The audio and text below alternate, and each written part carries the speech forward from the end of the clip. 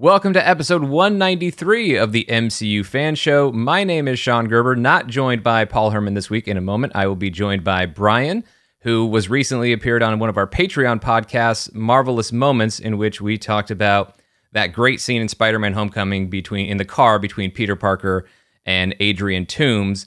And Brian is joining me to talk about Marvel Studios Assembled, the Making of WandaVision, and we're also going to be looking back on the show overall, just looking back on the series now that it's done, and also discussing some of the things that have come up with spoiler interviews with the creators over the past week, and some of the issues that maybe some fans have had with the show, and just getting into all of that before we move to put a button on WandaVision before we move forward into the Falcon and the Winter Soldier next week.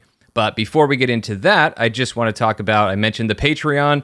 So in addition to exclusive podcasts like Marvelous Moments or Fan Show Plus, which covers non-MCU material, including an upcoming spoiler review of Zack Snyder's Justice League, we have community events like we had for WatchaVision, so WandaVision watch parties every week. We're going to be doing the same thing with the Falcon and the Winter Soldier. It's the Falcon and the Winter Watch Party every Saturday at 4 p.m. Pacific time, beginning on Saturday, March 20th, the day after the very first episode of The Falcon and the Winter Soldier premieres on Disney+. So for more information on the exclusive podcasts and community events that we have, please visit patreon.com/Sean Gerber. That's SeanGerber, or just hit the link in the show notes for this episode. And also make sure you're following us in all those places you can at MCU Fan Show on Twitter, Instagram, and Facebook.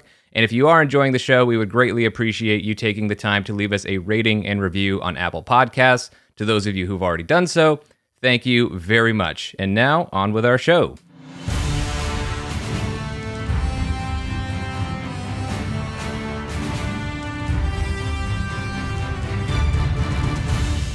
Brian, welcome to MCU Fan Show. Thank you for having me, Sean. I'm excited to be here. It is a pleasure having you here. I'm so excited to talk about Marvel Studios Assembled. Paul and I had a chance to talk about just the idea of this show, the existence of this show, when on a Patreon credit scene, and I love this sort of stuff. I mean, of course, I'm happiest to have brand new MCU stories on Disney+, but also one of the advantages of something like Disney+ is being able to have a place to have really great, in-depth, behind-the-scenes content, and even more so than we've had on Marvel Studios home releases, which haven't necessarily been the most robust as far as behind-the-scenes features. But Marvel Studios Assembled gives us that opportunity. As we know, it's going to be for series and movies going forward. And it begins, obviously, with WandaVision. And I really enjoyed this special. I, of course, am a sucker for this sort of stuff in general. And as somebody who spends so much of his time thinking and talking about the MCU, only a small fraction of which is recorded for people to hear, it's nice to be able to engage with it in this other way. And I do have I guess maybe some things that I'll call out later as criticisms of things like I kind of wish were a part of Marvel Studios Assembled. But overall, I really enjoyed this special. What did you think?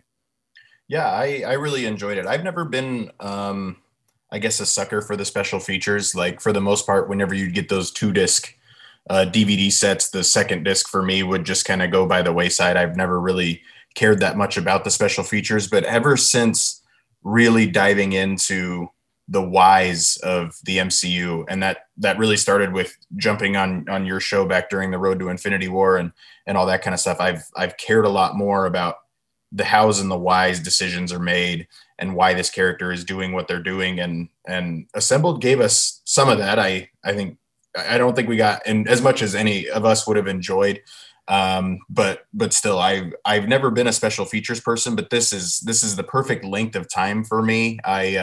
Overall, I really, really enjoyed it. I don't understand the business of Hollywood, so even seeing cables really just blows my mind.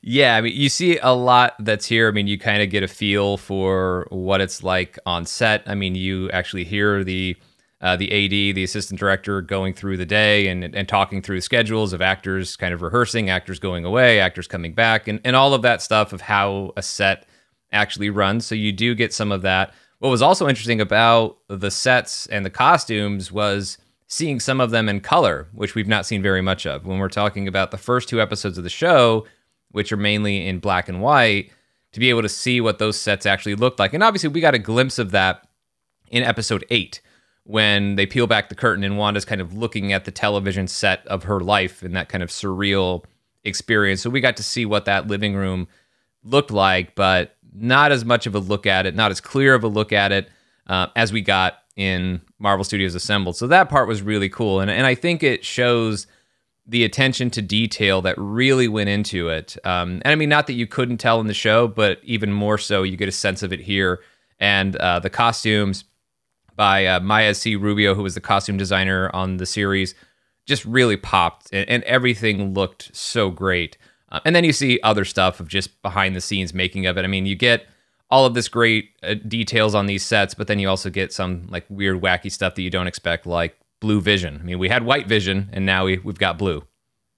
I had read about Blue Vision several months ago, so when I heard about Assembled, and I think I can find my post on the Discord, is I just want to see Blue Vision. That's all I want to see. I expected him to look like Yondu, and I mean, we kind of got, but it was really, really cool. I really enjoyed seeing how the visual effects are done, especially on him. I just assumed that, especially the gray parts on his head, the metal parts were part of his costume, and to see just bald Paul Bettany with just the red, looking like Red Skull, basically, like it was really, really jarring for me to see that. Yeah, well, that is different. That's different than how they've done it in the past, because you actually see behind the scenes footage of Age of Ultron in this special, and he does have the full headpiece.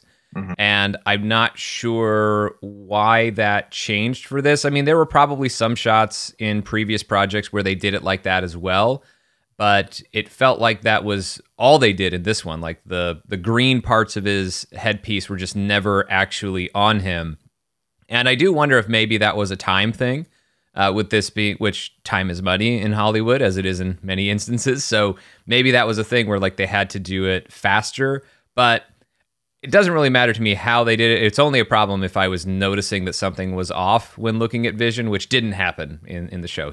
I thought he looked great throughout.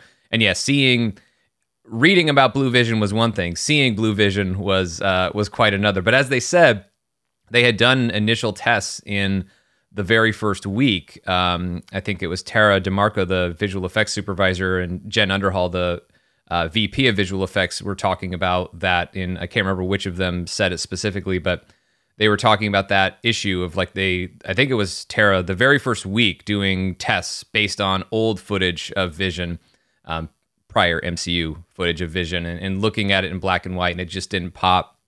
It just didn't show up the right way. So they had to go with blue, and they did camera tests to figure out the right shade of blue, but then also pointing out that that's an old sitcom trick. I mean, that's kind of what they were doing throughout this show, is being true to not only what these shows look like and what they felt like, but even how they were made to a certain extent. And that was one of those tricks, is that actors might have worn blue lipstick in order to have it appear red, when of course it was going to be the show was ultimately going to be broadcast in black and white. So all of that stuff I thought was really, really interesting. But I also like the way that they went back. Oh, one more thing of attention to detail. I don't think they were the most comfortable option for the studio audience, but I did like the wooden chairs for the studio audience. They did have a little cushion to be a little easier on the seat for sure, but which maybe they had in the 50s and 60s. But even like the guardrails or handrails for the stage, and just being so true to it. I mean, another part of that attention to detail that I really liked was seeing director Matt Shackman like in a suit and tie on set, and a lot of the members of the crew, maybe not everybody, but a lot of the crew, you could see they were wearing period appropriate wardrobe on the day to really just recapture the whole feel, and not only immerse us as the audience at home, but immerse themselves and the studio audience that was there.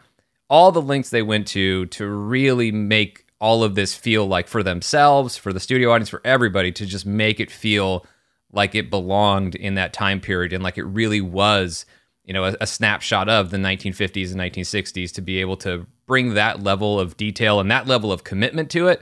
I thought that was really fun, and also really inspiring, and just the way they gave so much of themselves and so much attention to this show.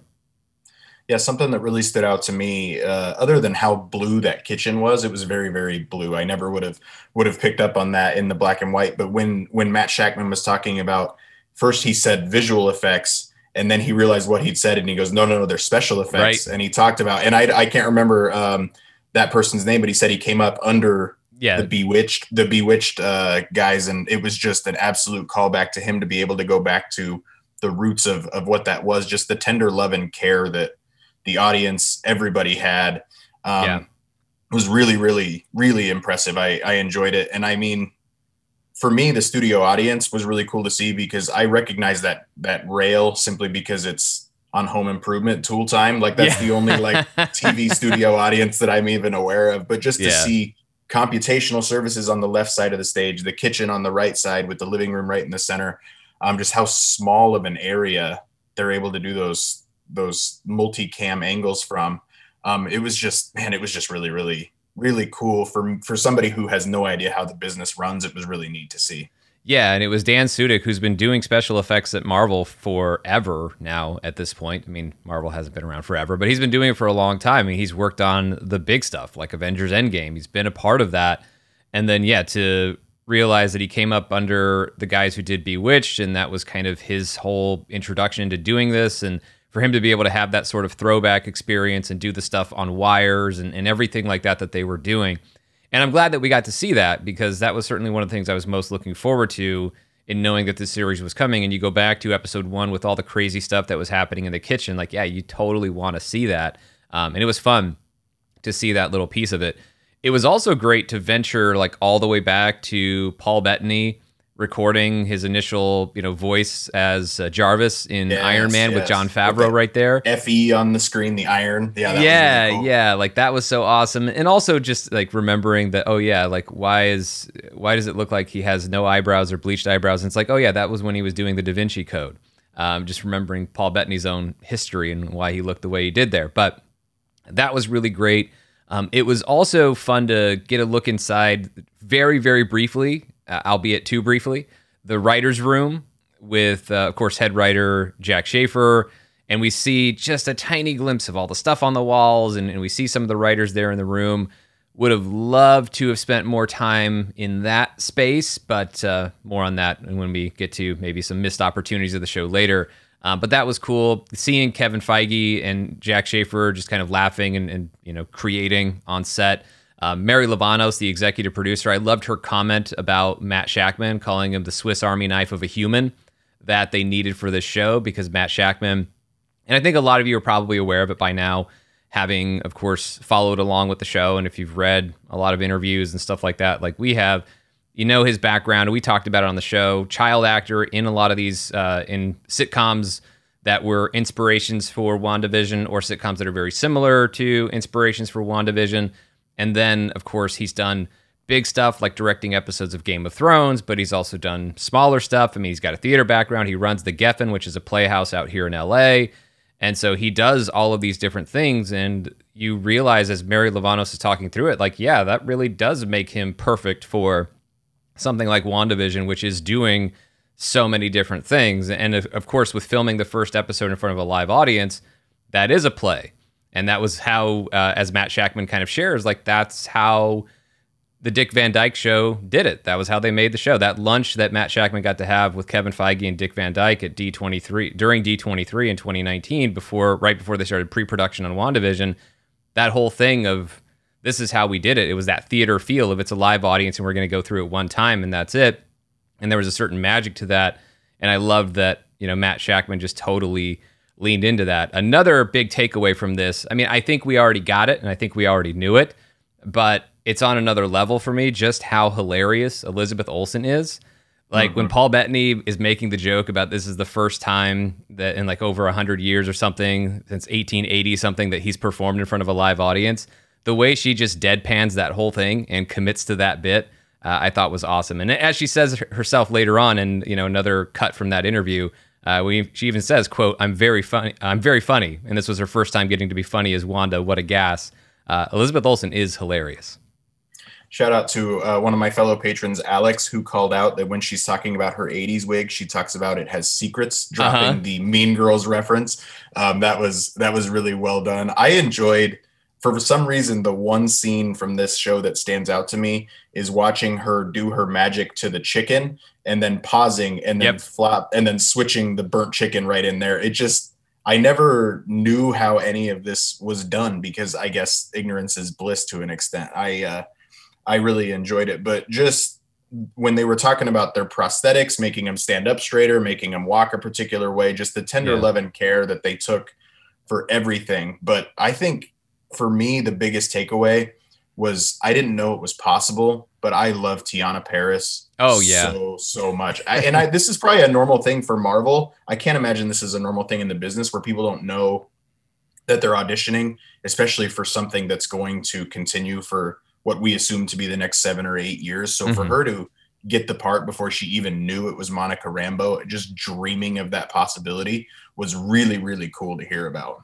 Yeah, I love that story from her and the way she told it. I mean, her enthusiasm is infectious. I think as anybody, and her charisma is just blatantly obvious to anybody who's been following her on Instagram throughout this journey with WandaVision.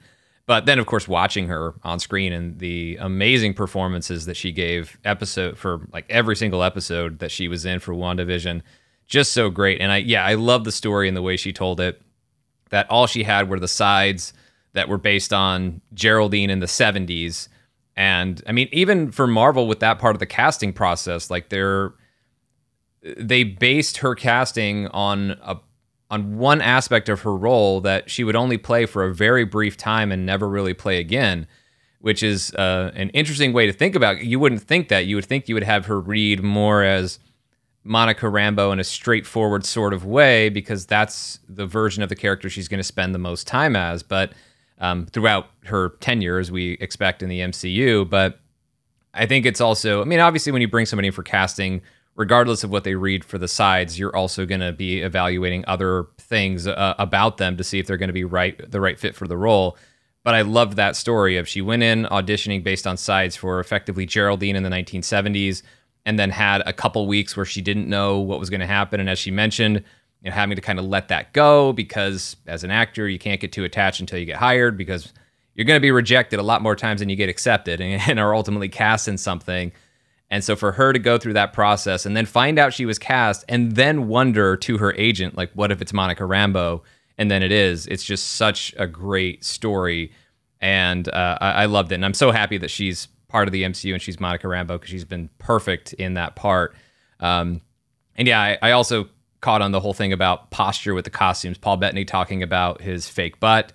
I also loved how much of a kick Deborah Jo Rupp got out of her hat that she chose for I know, she was Mrs. so Hart. proud of she chose the right one. But then the other thing that she like totally got a kick out of, because it's a thing that she's just never done ever, is like the body scan for like the very small amount of visual effects work that she had to do with, of course, the finale, and just and I'm sure that's the thing for an actor. Like, that's for Deborah Jo Rupp, who's had such a great career and been around, to get the opportunity to do something brand new. I'm sure is something that she got a kick out of, and of course, impressed her great nephew, who will still be around for visits because she took this part. I also really loved it. I think as we all have, Catherine Hahn.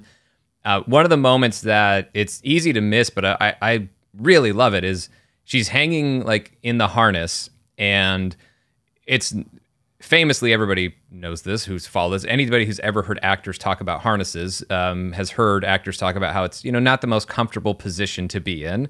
And usually you want to get out of there just as soon as you can.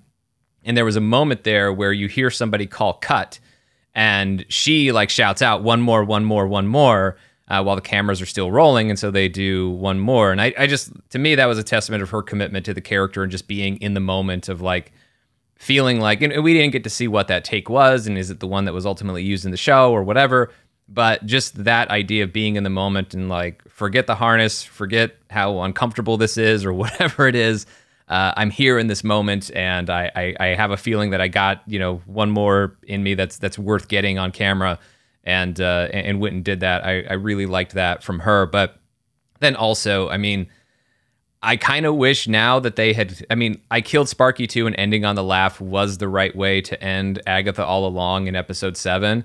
But man, when the spoiler alert comment was funny, but when she's walking away and she just throws Sparky and says, good time. Like, I was dying laughing. I was like, I kind of wish we saw the dog throw. Yeah, you beat me to it. The dog throw is really what stood out to me. They just let Catherine Hahn be Catherine Hahn, and that was kind of my favorite thing. Even the stuff that you got of her, and you could see. It was interesting to see the pre-COVID and Mm-hmm. post-COVID stuff where you saw face shields and stuff kind of make an appearance. But when you saw Catherine Hahn, they talked about her being overzealous and jumping in a monologue too early, Yeah. and they just let her do her thing, and she seemed to have a legit amount of fun, which I'm super happy about because we can almost certainly count on her reappearing in the MCU, and that's very, very exciting. But it was, I don't know, like I picked up on very early on. I wonder how much of a secret they were trying to keep, particularly with Catherine Hahn, because her only interview was she was wearing the costume as Right. Agnes after Wanda put her back in as the nosy neighbor. So Right. there was a lot that they were trying to protect, and I can understand that. But even like Kristen Anderson Lopez and Robert Lopez, we get a really great sequence of them talking about all the different theme songs, but we didn't get anything about Agnes all along. And I wish we had gotten that, but just the theme songs and all that was really, really cool too. Yeah, I agree with that. I noticed that as well. Well, also just not just the song Agatha All Along, but the making of the sequence where we've heard in interviews they've talked about how yeah, they had to do that because you can't just all of these sets change and they move with all these different time periods, and so they had to go as they were finishing with a time period like okay, now we got to do before we change this set, this look or whatever, we got to go shoot the Agatha All Along sequence for this time period, and that was part of it. And I kind of wish that we got some of that in the show, but I'll have more to say about that in just a bit. But yeah, I did like with Kristen Anderson Lopez, Robert Lopez, them talking about the WandaVision motif that is in every song and presented in a different way. Hearing that Jack Schaefer's favorite theme song was the 1980s one, Making It Up As We Go Along, which is certainly one that I have found myself singing aloud a lot, just bursting out with like crossing our fingers, singing a song, and then just going right into it. And I don't sing well, so that's not good for anybody else. But that part was fun. Just kind of checking in with Randall Park and Kat Dennings and Randall Park. I love that they showed the clip for maybe anybody who watched WandaVision but hasn't seen all of the other MCU movies, particularly something like Ant-Man and the Wasp, where they cut to one of the moments that made Jimmy Woo for me as a character was the whole, going to Germany and drawing on the walls with Captain America moment with Cassie and, violating Article 16, paragraph 3 of the Sokovia Accords. Really loved that. And then there were other little clips that were just really fun, like Vision with his ice cream in the 70s, like licking it and being disgusted by it. Was really cool. Yeah, Elizabeth Olsen talking about her 80s wardrobe and her, wig making her feel like she was filled with secrets. Also, like I like that they called out that was Kathleen Hanna that from Bikini Kill that you heard in Let's Keep It Going, and which, I knew from looking at the credits, but it was still cool to see that called out in the show. And then going in with the production designer, Mark Worthington, and he's showing the sword base, and there's different things where you see little bits of concept art here and there, more on that in a bit. But I liked the part that was really interesting to me on his segment with Mark Worthington, the production designer, was when he was talking about these overnight changeovers. Like this was the speed at which they had to work. And I have to imagine that some of that had to be due to COVID and really kind of delaying things and then ultimately probably compressing the schedule. Because for a little bit of behind the scenes on that works, like what he's referring to there, like on for 2 days, off for 2 days, that's kind of a thing is like, you'll have you'll have the shooting crew and they'll film and then they go away. And then the set dressing team comes in and they reset the whole thing for whatever the next look is. You don't typically have to change it overnight. Certainly not for something on the scale of, some projects for budgetary reasons have to do that. But usually on a Marvel thing, you don't really have to do that. But obviously they were on a compressed timeline. I mean, if they wanted more time, there was no rule that said they had to be on Disney Plus on January 15th, but obviously they wanted to get it done. And thankfully it didn't show. I mean, their hard work, it's not like WandaVision never looked like a rush job or anything like that. That's just the level of commitment and effort that went into it. So, shout out to the overnight crews for WandaVision for helping everything look so amazing and for allowing them to get the show done. But it was really, and then I also loved how much they talked about, like Elizabeth Olsen talking about how much flying was in the show in a more practical sense, not just digital doubles all the time, but a lot of people on harnesses like herself, Catherine Hahn, obviously Paul Bettany spending a fair amount of time on wires and doing all of that. Was really interesting stuff. And I also love from the visual effects team, from Jen Underhall and Tara DeMarco, kind of talking about the idea behind the boundary for the hex and wanting to have it be invisible to add kind of that level of mystery and creepiness to it, but then also having the different wavelengths to kind of mimic the way television looks. Just the attention to detail at all levels was great. And then one more missing thing from Catherine Hahn, although I'm glad they cut it because I don't think it actually worked, was her asking Agnes or Agatha asking Wanda, "Who is the boss here, Wanda?" During the finale in the town square. That's a little bit too on the nose, huh? Yep.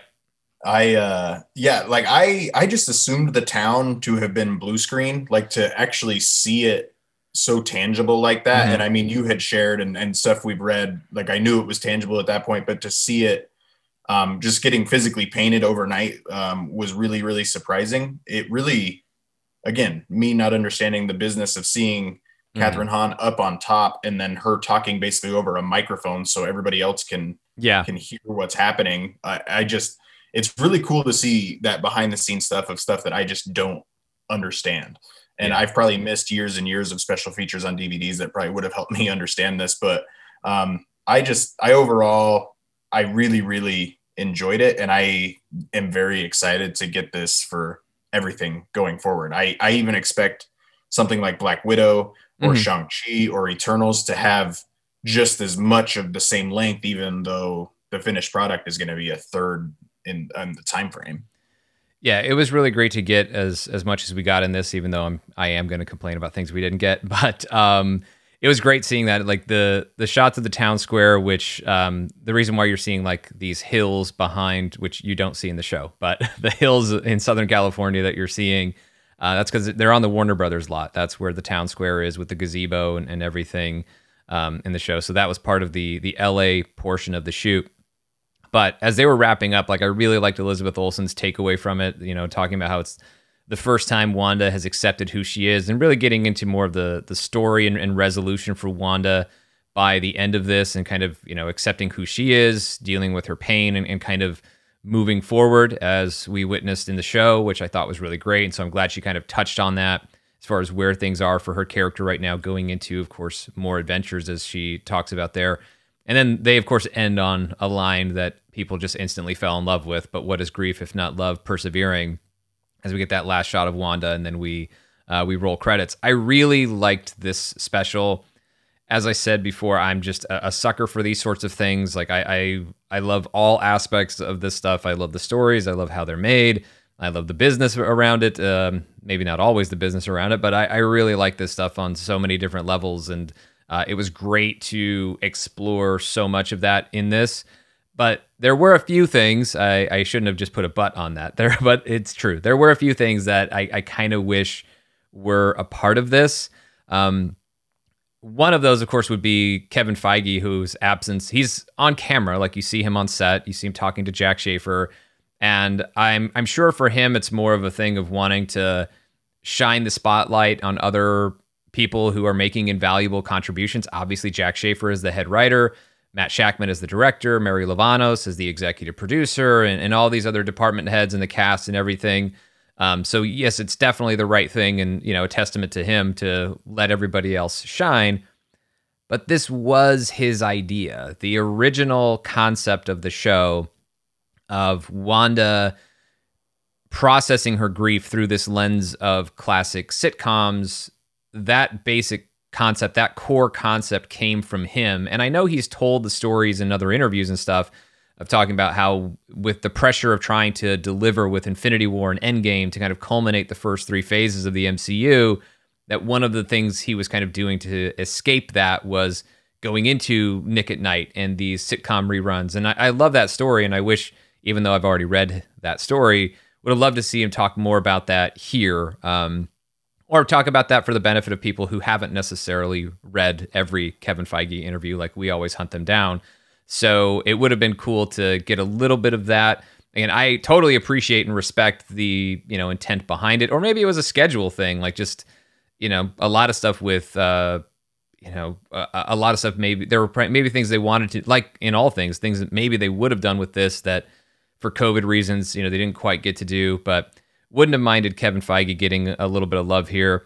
But the biggest one, if we're talking about shining a spotlight on people who deserve it, I'll respect Kevin Feige being modest, but I really wish the visual development team got some love in this.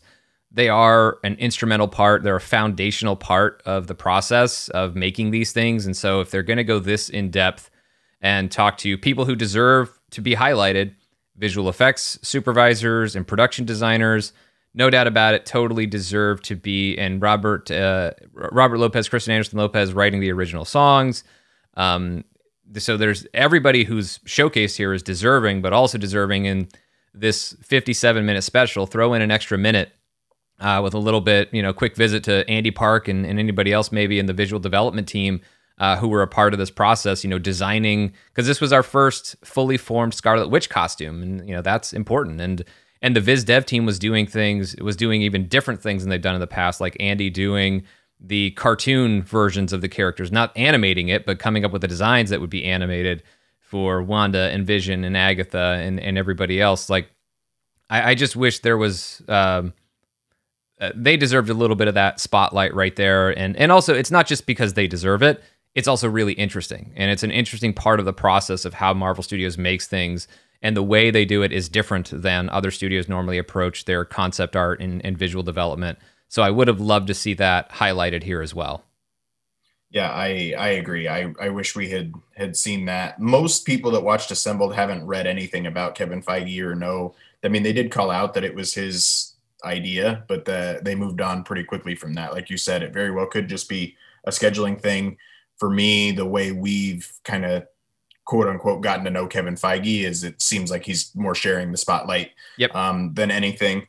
For me, I think it's the last third of the special does slow down a little bit compared to the first third. We do start to get, rather than explanation as to the hows and the whys, we get a more of an explanation of the show. Yeah. And for me, it's explaining things like the Halloween episode that as we get closer to and it's pretty interesting to me that they all just call the hex so easily, but we didn't even dawn on that name for it until like the 5th episode. So they did a good job as to not giving us that. But I would have more liked to have heard the hows and the whys of the story around like the commercials or something like that, rather than something that I take for granted that I understand so well. If we get to the boundary and Ellis Avenue is the end of the hex, like all that kind of stuff. I wish we had spent a little bit more time creatively on what the commercials were. And now a lot of this show's left up to interpretation, sometimes to a detriment, but I don't know. It slowed down a little bit for me there. We spent a long time talking about Sword and their base and turning into a circus and all that kind of stuff. But overall, I don't dislike give me as much as you're willing to give me. But if you're going to give me that, if you're going to open the box a little bit, I would love it to be open just a little bit more. Yeah. And look, I say all this knowing full well that I'm just being a greedy little MCU fan who always wants more of this stuff. So, it's not at all me not being happy with what we got. I'm very happy with Marvel Studios Assembled. I've already watched it a couple times. I will totally watch it again and go back to it because I love seeing all of this stuff from the show. But as this being a brand new thing that maybe will evolve over time, worth calling out things, not that anybody from Marvel Studios listens, but worth calling out things that would be fun to see in future installments of this. So, because I do agree with that. I mean, the commercials, I understand wanting to leave certain aspects of it open to the audience's interpretation. Like, and that's a thing that I think Jack Schaefer even talked about in another, not on this special, but in another, post-mortem interview that she did. I can't remember which one it was, but, talking about, just the idea for some of the commercials, like basically, people get to interpret them. Some of them are a little more obvious, but some of them like Magic are a little more open to interpretation. And I understand because Jack Schaefer and Matt Shackman, like they're not the first creators to basically say like, I don't want to tell you how to perceive something in my show. Like some things are explicit and obvious and like, this is totally what it is, but some things are meant for you to kind of examine and interpret as you will. So I do get that, although the commercials were an interesting part of the show. So they don't have to tell us exactly how we're supposed to interpret everything, but to just pay some attention to that as far as, this was a cool part of the show, a fun idea for the show. So talk about the making of that, just like, the making of the Agatha All Along sequence. And I think that's really what I've noticed if I'm going to compare Marvel Studio and find something, a little bit of a through line here with Marvel Studios assembled the Making of WandaVision and then Disney Gallery, The Mandalorian Season 2. One of the things that's totally missing from that is, Boba Fett being there at Jabba's palace to set up Book of Boba Fett. And of course, there's no Luke Skywalker at all in Disney Gallery Season 2 for The Mandalorian. And I feel okay now, it's months later, that, Luke Skywalker appears at the end of the Season 2 finale of The Mandalorian. And so it felt like those reveals didn't get to be part of the making of. And that was kind of similar here, right? Like the Evan Peters thing, he got to talk about being like, game for coming back and all of that when Kevin Feige approached him about it. But they don't really get into like the whole Ralph Boner thing. And we'll talk about that before this show is done. But that, as well as Agatha All Along, and I think that's the reason why it's not part of it, is because it's a reveal. And I'm wondering why that is. And the only theory I really have on it is whoever makes this and, cuts this to, or really probably whoever edits it, because you got to figure the shooting crew for this stuff, like they're on set, they're seeing all of this stuff. Like, Agatha's a witch. Like, they're filming her in that costume, but I'm like, is this like trying to shield it from the editors of these things that so it's to minimize the chances of a leak getting out? I don't really know, but some of the bigger reveals from these shows are oddly absent from these making of specials. And I have to feel like there's some sort of secret protection, or guarding of it going on here.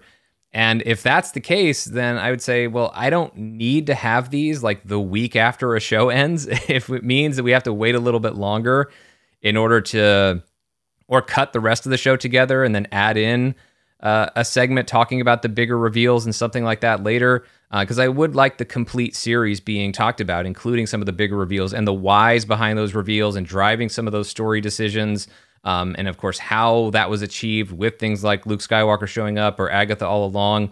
In the case of WandaVision, I still want to see that material, and I want the big reveals to be allowed to be a part of these making of specials. And right now, there's just this weird thing where they're not. Yeah, that Evan Peters one really stuck out to me too. Like they never even touched on the fact that he ever played another version of Quicksilver. Like I don't think they even used the term coming back, did they? I mean, he just said he was a big fan of the Marvel universe and he's very excited to be included. Like they were not addressing the 700-pound elephant in the room. Yeah. It was really interesting. And even I read an interview from Jack Schaefer. She said she was a little bit caught off guard with the theories that came out of casting Evan Peters. And that was curious for me to read. I think that's her being a little bit saying it tongue in cheek a little bit, but still it was to not address it. We can put on our tinfoil hats and say there's a reason for it, but it's an interesting thing to not address. I'm with you. Like I wanted Luke Skywalker, how they pulled off that moment. And same here. I wanted to know kind of the ins and outs of that. And if I have to wait 5 or 6 months to get it, then I'll wait. Yeah. Or maybe circle back to some of this stuff. I don't really anticipate that. I think we got our Making of WandaVision special, but if they want to circle back and add a little more on this and maybe just, it doesn't have to be a full size thing. Just throw on just kind of like they were just tacking on these special features for Endgame when it originally arrived on Disney Plus at launch. Like if you want to add in a little segment about some of this stuff later on, please do, because it sounds like fun. I would love to get more information on some of this stuff. The last thing I would throw out as not a criticism of this show, just put it on my wish list. I really love seeing the writer's room for like the half a second that we got to see it, but we always hear about it in these different interviews, these conference rooms with all of the art and all these different things on the walls. I would love to get that fly on the wall perspective of some of those things. Like we hear about these creative meetings at Marvel Studios, and I know you don't want to give away the secret sauce and all of the process, but they've talked about it enough that just showing people hitting on one or two specific points of just different creative decisions or whatever as they're making this like a pitch meeting for a costume design or whatever it is, or review of costume designs or anything, if they're hitting on a specific moment in the show, talking through it. I would love that sort of material as well, whether that's part of Marvel Studios Assembled or that has to be part of some other series that Marvel Studios does. But as I said, all of this is with the caveat that I am well aware that I'm just being greedy. We got a really great making of special for WandaVision. I'm very, very happy with it, which is why we've spent 40 plus minutes now talking about this making of special that's about an hour long, although it's the longest WandaVision thing that we got. It's longer than any individual episode of WandaVision. But I really enjoyed this, and I'm very happy that this series exists. I can't wait to see the next one, presumably, if it follows the same schedule as WandaVision, a week after Falcon and Winter Soldier, which its last episode should be April 23rd, meaning we should get Marvel Studios Assembled, The Falcon and the Winter Soldier, on April 30th, and then we'll see what happens with Black Widow and its schedule, and then we know we've got plenty of things on the way on the film side and the Disney Plus series side, so we'll get a lot more of these specials, and I'm really enjoying this first one right out the gate. But I also want to talk about WandaVision, looking back on the series a bit. But Brian, this is where I want to give you an opportunity to share some of your overall thoughts on the series, because Paul and I talked about it for over 18 hours, adding up all of our spoiler reviews together. So I think my thoughts on WandaVision are well documented. They are out there for everybody to go back and listen to those episodes again if you care to. So obviously I'm a huge fan of the show and was very, very impressed by it. And I know you were as well, but I want to hear a little bit more about just, looking back on it now that the series is all done, how you feel about WandaVision before we move on to Falcon and Winter Soldier next week. Yeah, and I'm going to say absolutely to a detriment. I rewatched these episodes far too many times when they dropped at 3 a.m. my time Friday morning. I will have seen the episode by 4 or 5 times by the time we get to WatchaVision on Saturday night. And I started rewatching it just for the theories, for the what did I miss and all that kind of stuff. So when we redid our WatchaVision episodes 1 through 9, it was just fun to go back and relive the series. And in 6 months from now, I can't wait to do that. Just the magic that they were able to capture in those first, especially those 2 episodes, and seeing in episode 8, the Dick Van Dyke Show, when he trips over the chair, the ottoman, and then going back and watching Vision phase through it. I didn't grow up, like I've seen the Dick Van Dyke Show, but I didn't I have not consumed every episode of I've seen the Walnut episode that's referenced in episode 8. But I got subtle references, but just to see it all come together and why things were the way that they were. And what was most surprising to me was everybody in the town just fully aware of Wanda and the control that Wanda, the perceived control that Wanda had. Was really interesting when Mrs. Hart tells her to stop it. Just to revisit all those episodes was so much fun. I still, overall, especially sitcom wise, that second episode in the 60s with the talent show and gummed up Vision and the neighborhood watch meeting, that's the most we got Jones featured. And I love Phil Jones. So that was, and it was good to see that in Assembled as well of raspberry or cheese. Yes. Yeah. I just, man, the show was so much fun.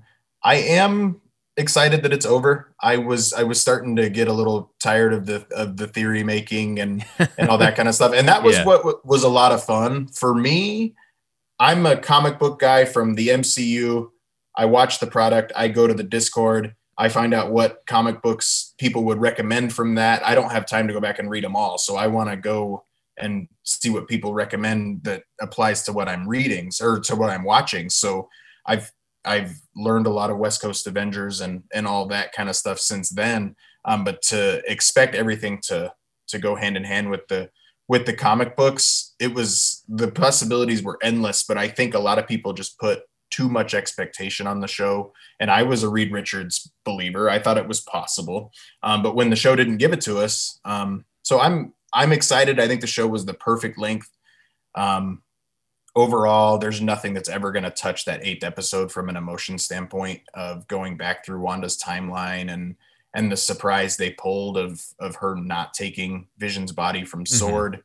Very, very jumbled for me to say that I can't believe, as a giant Star Wars fan myself as well, that WandaVision far and away surpassed my level of anticipation from week to week than The Mandalorian did, just because of the potential and it being the newest thing in the timeline and all that is not comparable to Star Wars. So I loved it so much, and I can't wait to do this again and for Falcon and Winter Soldier, and then Loki, and then X, Y, and Z, and all the other movies. Like, it just set the table so well.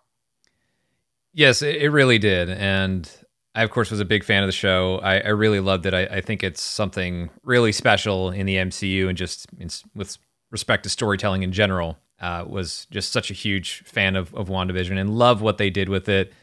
And yeah, it dawned on me as well. I mean, just going back and watching all the episodes as we did for the WatchaVision All Along Marathon last weekend, that was the first time watching all 9 episodes consecutively, and it just moves. Like, all of a sudden we were on like episode 7. I was like, oh, we're winding down here. And I mean, not in terms of the show. Obviously, big things are still happening in the show, but we're already most of the way through this, and it just feels like, it goes by so fast because the show plays so well, even when you're watching all 9 episodes together. But I really enjoyed getting one installment a week. I know we got 2 to start, but really having the opportunity to savor each episode and think about each episode. Sure, at times drive ourselves crazy with theories after each episode, but to really be able to kind of break it down and focus on each installment of the story and give it the level of attention that it deserves. Because as you see in Marvel Studios Assembled, every chapter of this got an equal amount of attention and focus and effort.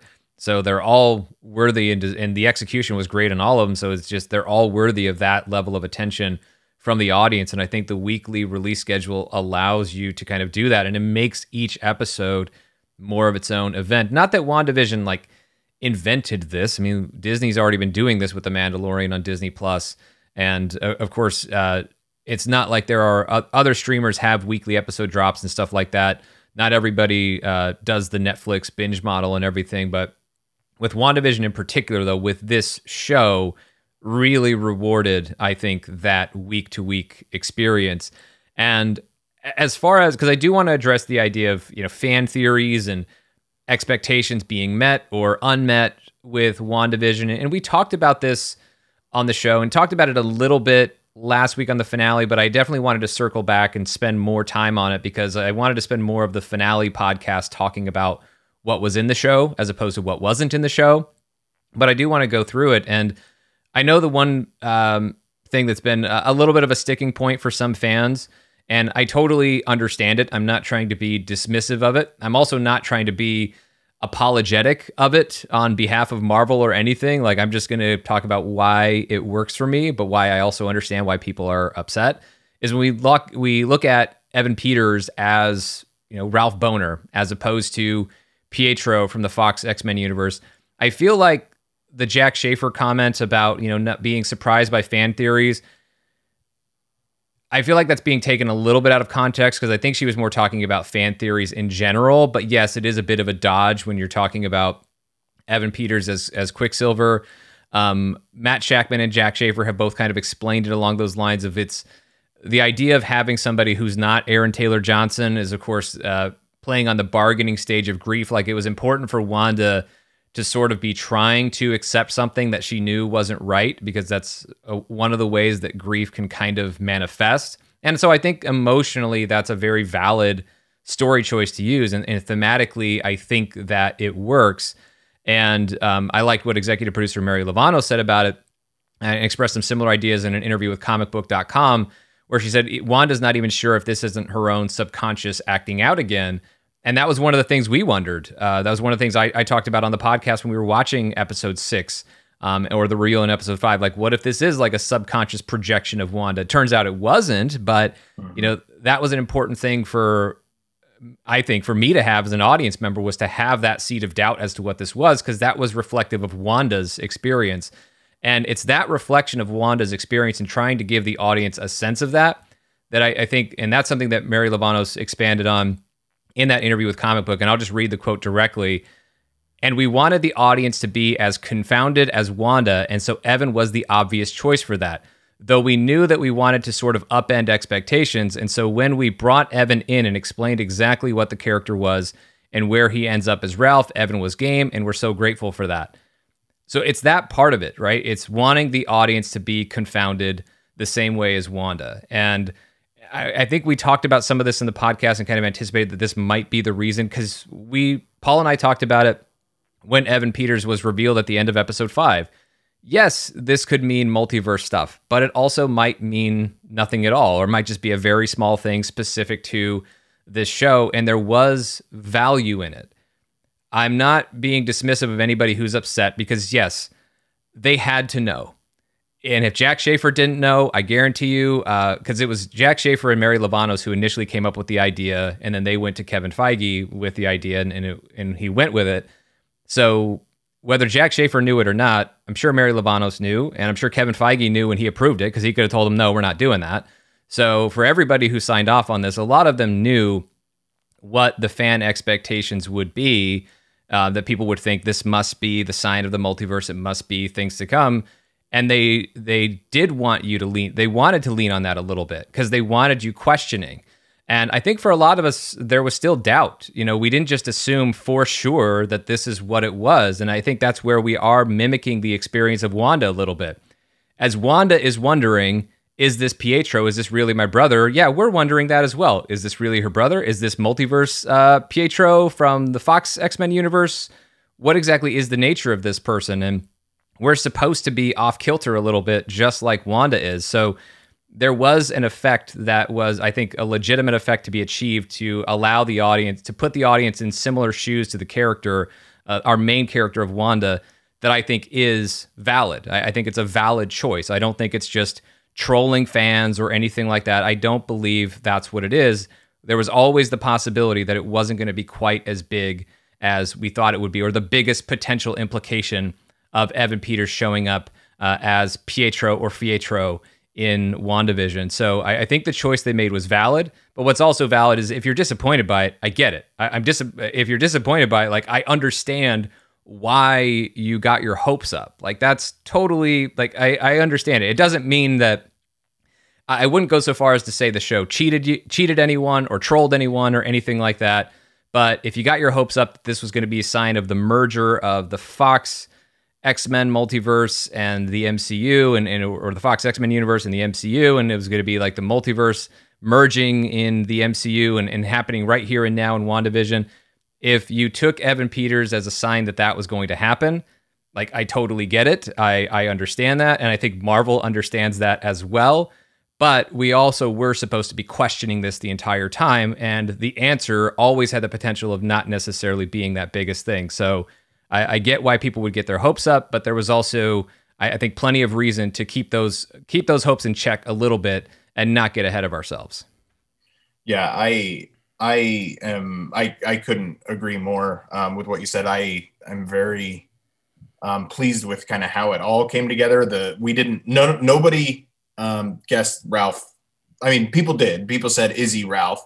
But nobody knew for sure. But to get that, but even in the official audio description of the show, it even calls him Quicksilver from the X-Men films. Right. And when we get that reveal, we're not even armed with the information that Wanda is of, I created this version of Vision that I just had this shouting match with, that I'm literally floating in the air talking to. So she's questioning just as much of, who is this person? Did I legitimately recreate my brother? Why does he look different? She asks him that 2 or 3 times in the next episode.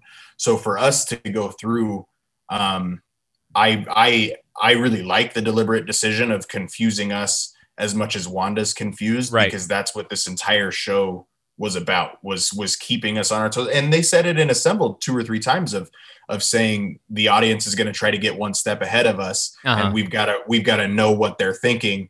And there's, in episode 4, when they're writing all the questions on the whiteboard, like, the show was very self-aware of what it was.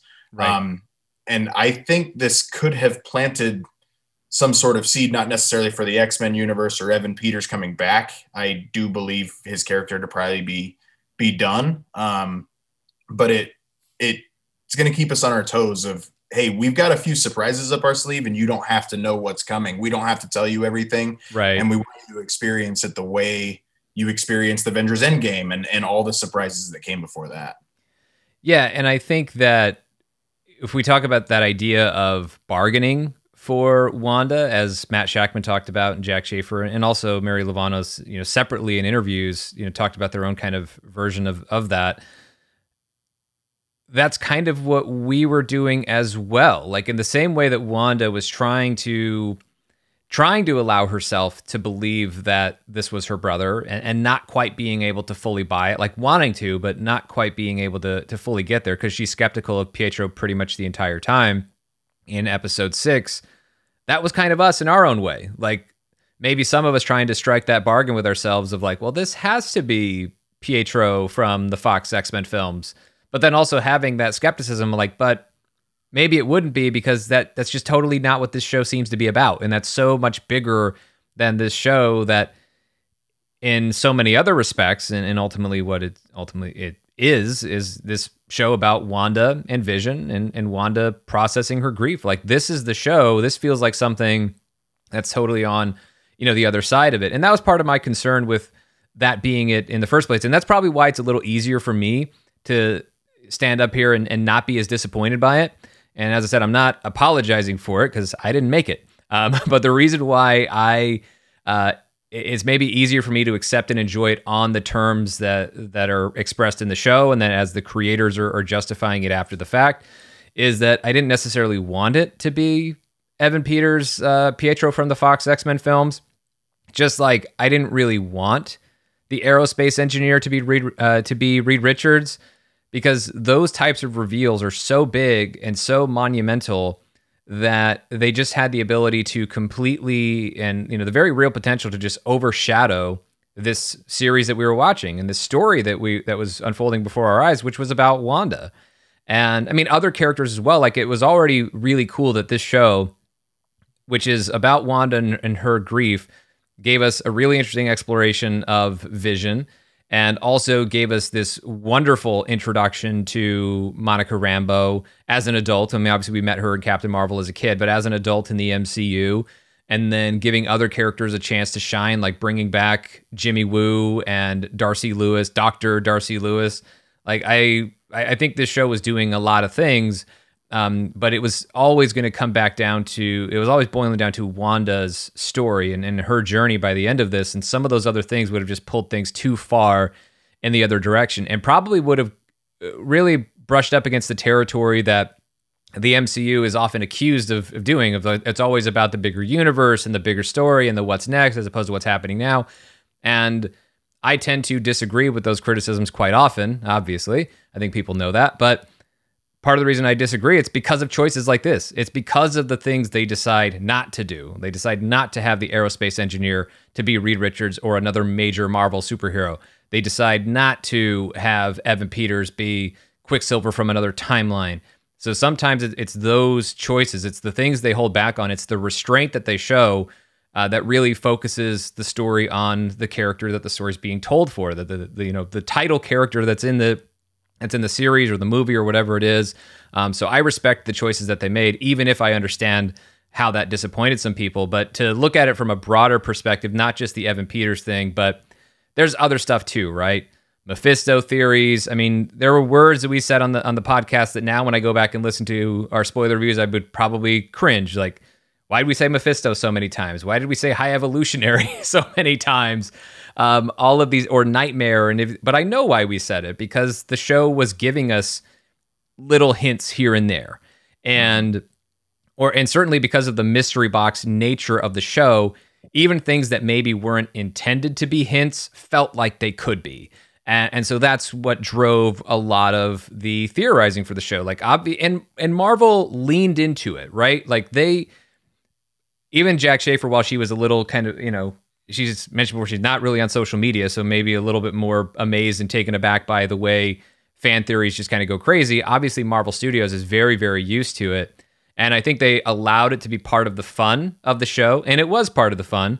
And they allowed it to be part of that misdirection. But it's important to understand that fun and that misdirection, like, they're not promises that this is what you're getting. And I think in many ways, this show thematically was an exploration of our relationship with escapism, as I've talked about on the podcast. But it also, the net result also feels like an examination of our relationship with the MCU itself as our preferred form of escapism. Because theorizing is fun, but I always tell people, like, never get too attached. Don't fall in love with your own speculation. Don't fall in love with your own theories, because they may not ultimately come to fruition in this thing that we're going to see, which was definitely a big part of the talk track in the year between Avengers Infinity War and Avengers Endgame, because we don't ultimately know what's going to happen. And it's not our stories to tell as fans. It's our stories to watch and then make of it what we will. We like it, we don't like it, whatever it is. And that was part of the thing with doing this on the podcast, is of course we acknowledge other possibilities. Sure, there was always the chance, because it's the MCU and there are characters in the comics who have certain relationships that point to certain things. So yeah, the potential is there for Mephisto or somebody else to show up. But there was also the chance, as we talked about on the spoiler reviews, that one of the things that was always there was that the show was going to be a lot more straightforward than it seemed. And it was. Agnes was the obvious suspect from episode 1. Just based, if you throw out everything you know outside of the MCU and just focus on what the show is giving you, the exploration of grief with Wanda was there. Agnes / Agatha all along was there the whole time, and we were acknowledging it and aware of it, that she could have been up to something and been the main antagonist the whole time. And Wanda, of course, an antagonist in her own way. All of these things were there, and it turned out to be exactly that. And I think that's where the misdirection kind of helped, and the red herrings and everything else. Yeah, it helped, because otherwise we were going to obviously jump to the conclusions that were right in front of our face the whole time. Like, it gave us that doubt, which in many is another way in which the show kind of mimicked Wanda's experience. Is like, yeah, she could have just ultimately realized and accepted what she was doing, but she distracted herself. She allowed herself to buy into these flights of fancy of what this is, and not fully questioning it or accepting what was there right in front of her. And so we were kind of doing that as well with the show. And I still count it as part of the fun. And really what matters most to me is that the actual story being told, now that we know what it is and how complete it is, I think it's the best version of this story that they could have told. Yeah, it was a lot of fun. And like you said, Marvel's fully aware of kind of what was coming and making that part of the fun, because if we didn't, like, we were always looking for that next thing, because Agnes was Agatha all along, you could tell. And we knew it was Agatha. What we didn't know is, was she helping? Was she hurting? Mm-hmm. But I will never, ever think of Paul Bettany now without thinking of just his epic troll job because he had me, like, and combine that with Jack Schaefer's featurette. I thought Wonder Man was coming, and it would have made a lot of sense. So for Paul Bettany to say, somebody I've wanted to work with my whole life, I share your opinion of it's the greatest troll job in the history of the Marvel universe. And it was so much fun. But just, people need, I think in 6 months, and especially as we lead up to Doctor Strange, you've seen this, especially throughout the pandemic, Thor: The Dark World would trend on Twitter. Iron Man 3. I know you, Sean, have had an appreciation for Iron Man 3 and Trevor Slattery all along. Not everybody has, but people are going to go back and they're going to see how good these things are. And as we get up to Doctor Strange and the Multiverse of Madness, people are going to rewatch WandaVision, and they're going to have a lot more appreciation for what they got, and especially get more excited, I think, for what the potential is of I'll make it feel like Paul's here, Vanilla Vision, and what that's going to mean. We all agree that White Vision is going to come back in some form or fashion. We don't know when that's going to be, and that's how the MCU always is. It's the secret sauce. It's what keeps us here. But overall, this show had, I got very frustrated with people saying it's not enough MCU in the first few episodes because it was too sitcom-y, and then at the end to complain that it was too MCU and too much battles. We don't get to have it. We don't get to have it both ways. But if you look back to Iron Man 2, when Tony props up his equipment using Cap's shield, Mm-hmm. and then getting upset that Captain America didn't show up in Iron Man 2. Like that's not what it's about. Like Yeah. we need to take these seeds and going back and watching WandaVision, I think in a year from now, and seeing the seeds that were planted and seeds that can absolutely come back is going to be really, really exciting. And I expect the appreciation for this series only to appreciate. Yeah, I think that, well, and I know we've spent a fair amount of time here addressing some of the criticisms or complaints about the show over the past week. I should emphasize, though, that like the overall reception of the show has been extraordinarily positive. And the reason I'm addressing these things is because I find it interesting, not because I feel like there's some overwhelming amount of complaints. I've actually seen more people complaining about complaints about WandaVision than people actually complaining about WandaVision. Yeah, you're talking to that person. I've seen a lot more of that, and and the reason why I want to talk about it is because I understand that some of the disappointment, because I don't want to be dismissive of some of the disappointment that's out there, because I do think it comes from a valid kind of emotional place. But yeah, and some of the things that people don't like about it are what I love about it. I mean, and it does remind me, in some ways, it is reminiscent of Iron Man 3. Like, a lot of people don't like Iron Man 3 specifically because of the Mandarin twist, and that's actually one of my favorite things about Iron Man 3. So sometimes it's just something clicks with you, or it doesn't for whatever reason, and that's okay. You know, you don't have to love every aspect of it. And, you know, because there are definitely things that I'm not always in love with in the MCU. Generally, though, obviously my opinions are very favorable. So I understand where it's coming from, but I also think it's a really interesting thing to kind of examine and think about with our relationship with the MCU as fans. And that because the MCU is, so with its interconnectivity, it is so much about the bigger picture and the bigger story. It's, you know, that's always part of it, and it's always in our mind, and it's part of the excitement. But I think the core of why we really enjoy this, whether we are always aware of it or articulate it or not, it's the stories that are being told right in front of us and how satisfying and fulfilling they are as their own kind of standalone chapter or story within this larger overarching narrative of the MCU. And so I think that's where, you know, we're always looking at the possibility that something bigger might be right around the corner, because sometimes it is, sometimes that's true.